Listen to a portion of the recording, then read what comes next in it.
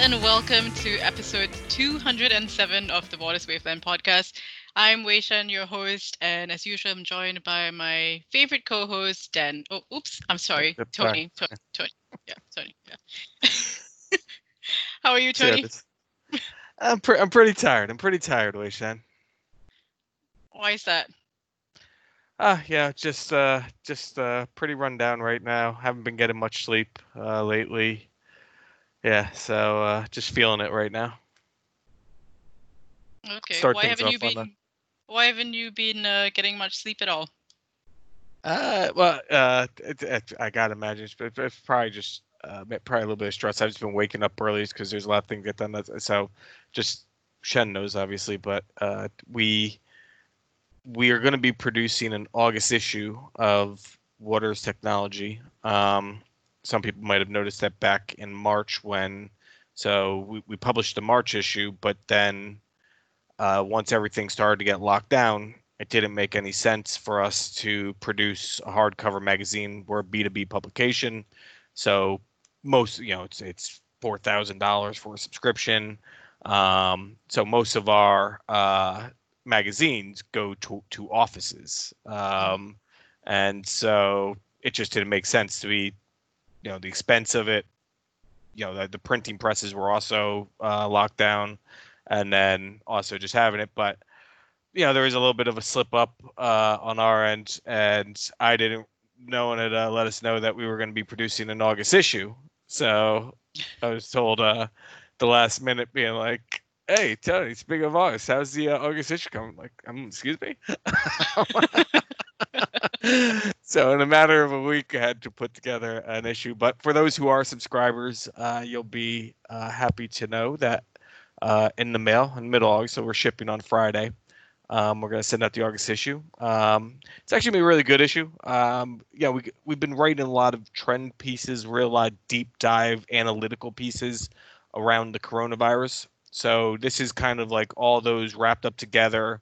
Some interesting case studies on how some of the larger banks handled the coronavirus, and the cover is I'm excited to see the actual hardcover issue.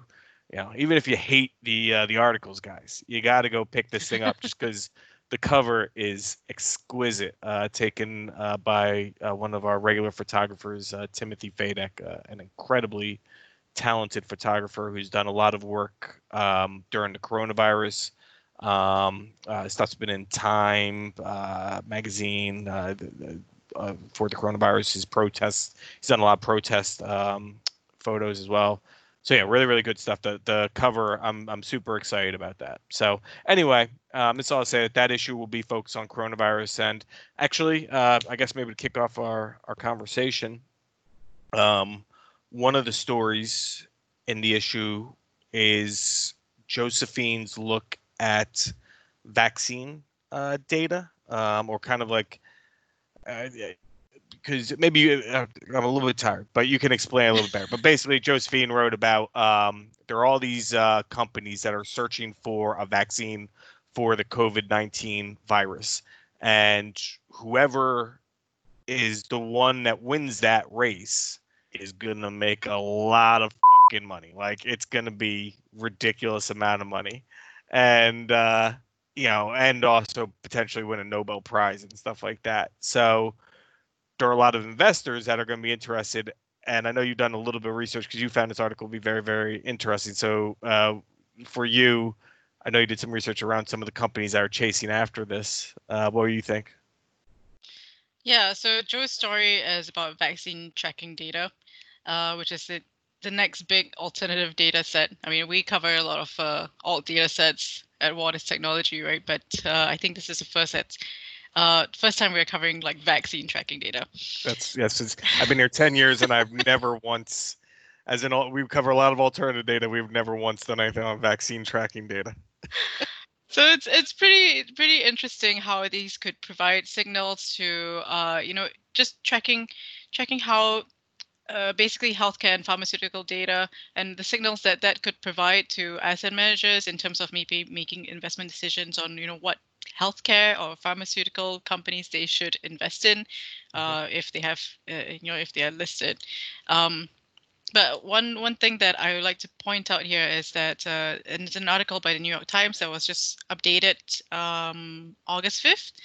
So there are currently about 140 plus vaccines that are not yet in human trials, so at the preclinical stage. And these they are like labeled from preclinical, phase 1, phase 2, phase 3, up to approval. Right now, there's only one vaccine approved for limited use. And that is interesting because um, you know, it depends on like the regulators in each country that they have to review the trial results and decide whether or not to approve the vaccine or not. So, and then obviously once we get to that stage, it's a there's a lot of other things, a lot of other steps that you need to go through. A vaccine needs to go through before it actually is distributed Hmm. countrywide, region wide, worldwide. Um, and so there's one now, and if anybody invests in that company, they would be earning huge bucks if things do kick off. But at the same time, I do know, and I have a few friends in epidemiology, and they say that finding the That's the vaccine is skin. not really. um. What's epidemiology? Is that Oh my skin stuff? gosh. No, Epidermis epidemiology. I'm going to quickly look it up now. Okay, so it's a branch of medicine which deals with the incidence, distribution, and possible control of diseases and other factors relating to health. Oh So, man, I'm an idiot. coronavirus is definitely something that epidemiologists would be working on. Sorry, thanks to dictionary.com. Uh, so So the problem that a lot of these companies producing or researching some of these vaccines would run into is mainly on the production side. There would be uh, bottlenecks that firms would have to face if they do find a true and working vaccine that's scalable. So just finding a vaccine is not enough. You have to prove that you can produce.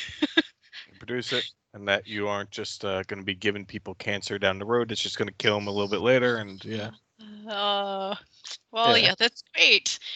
Well, Not I found that this story actually it's really interesting because I found there was so many similarities with your geolocation story that you put out a while ago. So why don't you tell us a little bit about that? well, yeah, even before that, like the one thing that was also interesting about this, and the reason why this field of alternative data, I think, is going to become much more popular amongst hedge funds, is advancements in NLP technology and the ability to read sentiment and stuff like that has improved immensely over the last 3 years.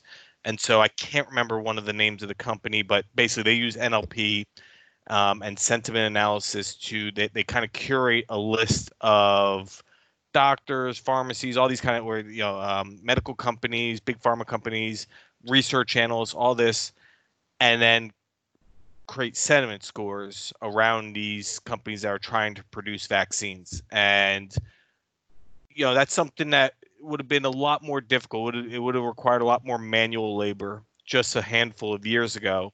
But now that's becoming, more readily commoditized or commercialized, whatever the hell that word is. I'm sorry, I'm very, very tired.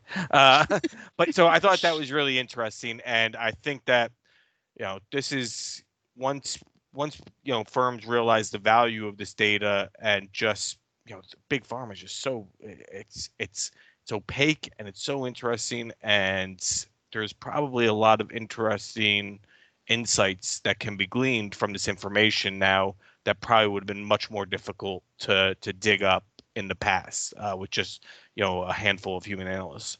And then on the kind of geolocation data. So this story on the vaccine is about NLP technology and being able to dig through documents, dig through sentiment, stuff like that.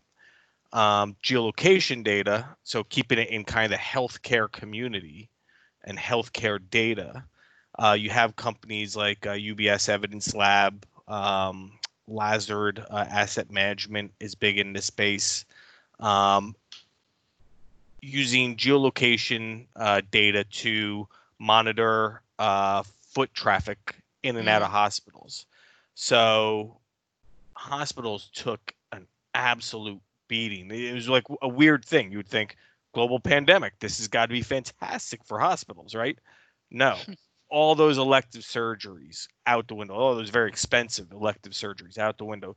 All the elderly people coming in for their healthcare checkups for heart. My brother, um, he works in the cardiovascular as a phlebotomist, I guess is the name of it, right? What? At a blood work person. I don't know. So he does autopsies. So he's Putnam County Medical's autopsy, one of their autopsy people. And then I think it's called a phlebotomist, where you take blood from people and just like it's a nurse, but he's not an RN kind of a nurse, right? He doesn't have any medical degree in that. He just stabs people, I guess. Uh, Uh, I- so he was furloughed because no one was going into cardiology. Even though hospitals need bodies and stuff like that, the people in cardiology, there was nothing that they could really do. So they got furloughed for a while. And from a municipal bonds perspective, muni investor perspective, hospital is such a key part of a local community. If that stumbles and falls apart, there are a lot of jobs at stake there, and that has ripple effects. Then those people are saving. My brother gets furloughed, he's not spending money on XYZ. No, so they're all back now working. Everything's getting back to normal. But so it was a story I wrote that was really interesting about how using mobile phone devices, a lot of companies that using this tracking software on apps and stuff like that, monitoring who's going into hospitals, which section of the hospitals are they going into, is it intensive care, how many people are staying there for longer periods of time, and they got to really see the buildup of the coronavirus, and then kind of the steady everything's getting back to New York, everything's getting back to normal, but obviously around the country, you know, there are states that are and towns that are going through what New York City and the rest of New York went through earlier. So just really, really interesting to see how these new technologies and the ability of a cell phone, back satellite imagery was such a raw tool to monitor foot traffic with. Your cell phone and the app data that it has on it, it's just improving constantly, and their ability to track you, huge privacy issues here. yeah. Whenever you talk to these vendors that are in the space, they're always like, so anyway, we all have permission to use this data and everything like that. But fact of the matter is, a lot of people are giving up their permission without really realizing what Mhm. their positional data, their app usage data, is going toward. Right. And as we get into more privacy issues in the future, that will become something that will really have to be addressed by lawmakers, both here and then, because out in Hong Kong, am I correct that people had to download an app for contact tracing purposes? People had to download an app or something like that? That's only if you were coming into the country. Mm, So you would have to gotcha. download an app, have your Bluetooth on it. So the government, so those people that are working to It's like an ankle trace monitor you. for Yeah. house arrest, man. Pretty much. They give you a bracelet that you can, yeah, that you're supposed to not take off for like 14 days. So they can see where you're moving basically, and your Bluetooth has to be on all the time that's connected to this device. But anyway, just curious, you have your location data turned on, like in on your phone? I think yeah, yes. Mm. So, like when you download a new app, a lot of times they will a notification will pop up and say, "Do you want your Yeah, location data on all the time, while or yeah. only while this app is in use, or not at all?" And I always go through and I do change those settings, but even then I'm not good at, I probably could be much better at my security. But yeah, sorry, what were you saying? Yeah, no, I'm just curious if as more people get become aware. Earlier you said that the thing is they don't realize people like us, right? Or other people around the street. Like they don't realize that they're actually giving up their location data. Yeah, constantly. Yeah. And just Um, because you download these game apps and stuff like that, you just don't realize some of the better apps. Yeah, they're telling you, do you really want this? Some of these apps are shady as anything. I mean, maybe just looking at one of the games that became really popular in the past few years, which was Pokemon Go. Mhm. Uh, that created quite a few problems, right? I think you can actually see who's nearby, or yeah, I think you can, yeah. Mhm. And as a result, I think there were quite a few. I read a couple of stories about maybe some like uh, robberies that happened to people on the app. Um, yeah, but the thing is, like, to play those games, you definitely need to have your location data turned on because Sure. it relies on what's around you, and when you want to go and collect collect Pokemons. I don't Pokemon, know. yeah. Whatever the kids do.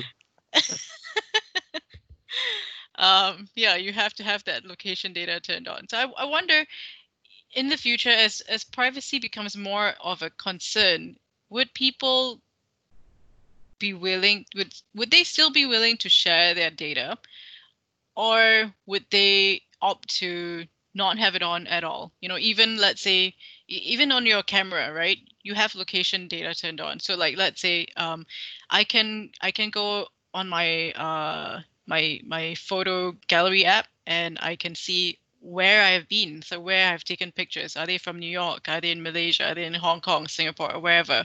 Hmm. And specific places in New York, let's say, oh, Brooklyn, oh, Manhattan, downtown Manhattan, whatever. You know, Sure. so if I don't have my location data turned on, I wouldn't have that data. I wouldn't know, like the phone wouldn't know where these photos were taken. So I'm In wondering, theory. yeah, in theory, I don't know. um, yeah, I wonder if how would it work for all the companies that are providing these location data or Well, they all geolocation. have contracts and stuff like that. So it is well monitored. But the thing is, I just don't. It's an educational thing, right? It's people aren't educated enough. I'm not educated enough to know how I'm giving away personal information and how that personal information is being used. Now, because I use Instagram or something like that, I'm freely willing to kind of give away, you know, some semblance of privacy, right? Mm, But it does become worrisome when we start talking about stuff that's connected to medical issues. Them yeah. knowing that I'm in a hospital, you know, where are those lines where you can say, yeah, my apps are telling me that, yeah, I'm somewhere in a hospital. They can triangulate that and pinpoint me at Putnam County or Beth Israel down here or something like that. But that's where I think that these really concerning gray areas come into play. And as healthcare data, even when we find a vaccine, there's plenty of epidemiologists or whatever that say that you know pandemics are becoming more frequent because people more easily move around, and people are of population density. So those are the big concerns that I have around just kind of HIPAA rules and kind of my right to privacy as far as my health is concerned. And these guys tracking my information to go sell to a hedge fund, there's a bit of a dirtiness about that during a pandemic. Don't get me wrong, it's legal. There's not nobody doing anything wrong. So God bless you, make the money you can make. But it is something that I think will be considered by regulators in the future. Yeah. Well, speaking of monitoring healthcare data as well, I mean, that location is one thing, but many of us use a fitness tracker Hmm. nowadays. So like, even if you have an Which have Apple been used to Watch. solve crimes, which that's messed up a little bit, but yeah. Yeah. So I mean, there's the issue of like reporting to insurance companies, and like they basically have access to your data, right? And then they can immediately say, okay, whatever this your fitness tracker has told us, you're only eligible for this amount of like insurance premium or whatever. So How that's long pretty until interesting. employers force you to use a fitness tracker, stuff like that? There are people being embedded with chips. Now we start going down the crazy path, but that crazy path isn't that crazy, and it won't be that crazy in the future. Like, it's kind of like in New York City. So one of the things is like, okay, universal healthcare. Mm, Um, would you be willing to sacrifice in the future, as universal healthcare becomes more and more expensive in a country the size of the United States, would you be willing to be like, all right, we're gonna actually make sure that you have to monitor, because we can't have you smoking 3 packs a day and all that, it's not out of the realm of possibility that in the future, um, governments, as technology can monitor your health better and better, and you use it to better yourself. I'm going to get my 10,000 steps in today because my Fitbit, it's on, and I got that my 10,000 steps in. Well, I don't think it's insane to think that there won't come a time in certain countries and then eventually here in the U.S.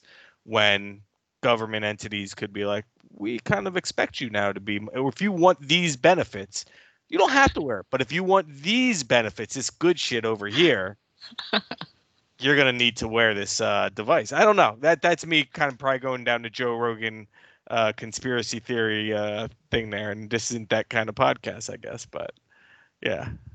we could very easily go down that rabbit hole. I mean, it's very Black Mirror-ish.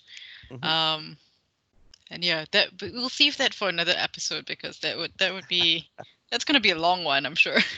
I'm already delirious, so you don't want me talking about delirious things. So And with that, that. yeah, we'll save it for next week then. But pick up the August issue of Waters. Beautiful, beautiful cover. Yep. Very excited about that. And then inside, truly, I listen. I know I'm the editor of this publication and everything like that, but I think that our coverage of some of the long-term trends that could come out of this and getting really high-level senior people to talk to us about what those trends are going to be potentially.